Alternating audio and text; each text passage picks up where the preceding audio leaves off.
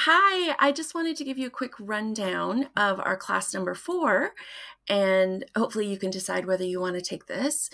I really packed a lot of information in here to make it worth your time. So you're going to need to take notes and refer back because I just whipped through it thinking if it's too fast, you can always pause the video and just sort of make your notes. But I hate it when things are really fluffy and go so slow that I'm like, come on, come on, come on, like give me the goods. So I kind of do the opposite in my videos, and you can just pause it, take notes, and I also included notes. I'll give you a quick sneak peek of what the notes look like.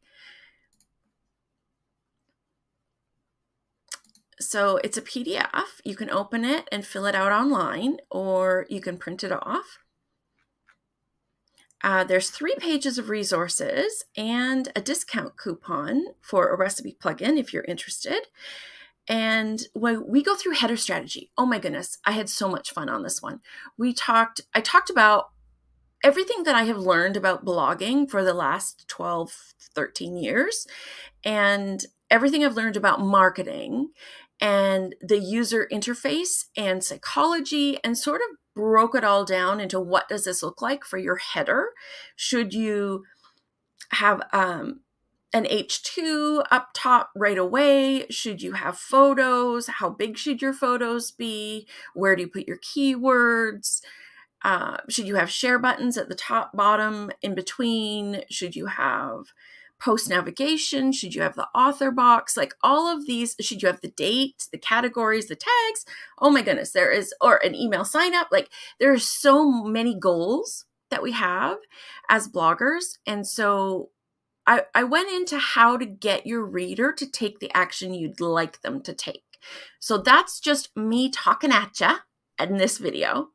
And then we go into how to actually make it happen with the different blocks and what is in a theme and what is in blocks. So you know what to expect, and you know if you can do it yourself with a block, or you need to contact a developer or get a different theme to make it happen, to make what you want to happen.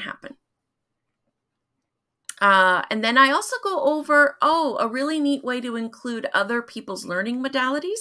So if you want to include an audio version, a video version, or a transcript of your post, you can easily do it with a couple of tools that I've outlined here without any extra work other than you reading the post one time out loud.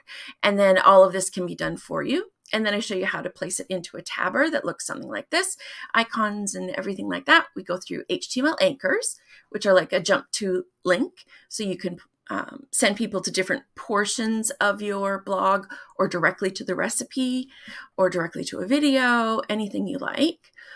I go over this recipe plugin, how to test your links to see if they're going to be good on Google, what a green check mark means and doesn't mean, and then how to make sure that you're getting the most benefit for that recipe.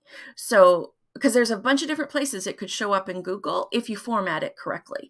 And so I tell you exactly what you need in there for showing up as a recipe, for showing up in the host carousels, and for showing up in guided recipes where it's like Alexa, is it Nest Home?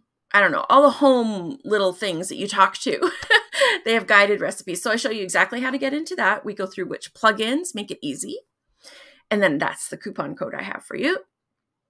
And then we just quickly go through the post footer call to action to make sure that you're getting your clients or readers to do what you need them to do. And for ad revenue, it's usually to stick around and read more, get more page views. And so we talk about that specifically, but then we also talk about a few other scenarios. If you're looking for email signups, or if you're a product-based business or a service-based business, what you might want to include or not include in your footer to get them to take the action that you want them to take.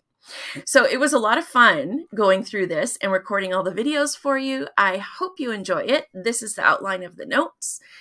Let me show you what the class itself looks like. the first lesson that was free, I did all in a 28-minute video, and then I just bookmarked all the different links, but I find that that's a lot to go through. So in this lesson for class number 4, I broke it up into 1, 2, 3, 4, 7 videos, and each one is between 6 minutes or 4 minutes and I think 12 or 14 minutes. So, and keep it to one topic. So hopefully that makes it a little easier to digest and that you can go through and take notes. So I really look forward to your feedback. I want to know how it goes. If you got enough value, if it was too much, too fast, because I can talk.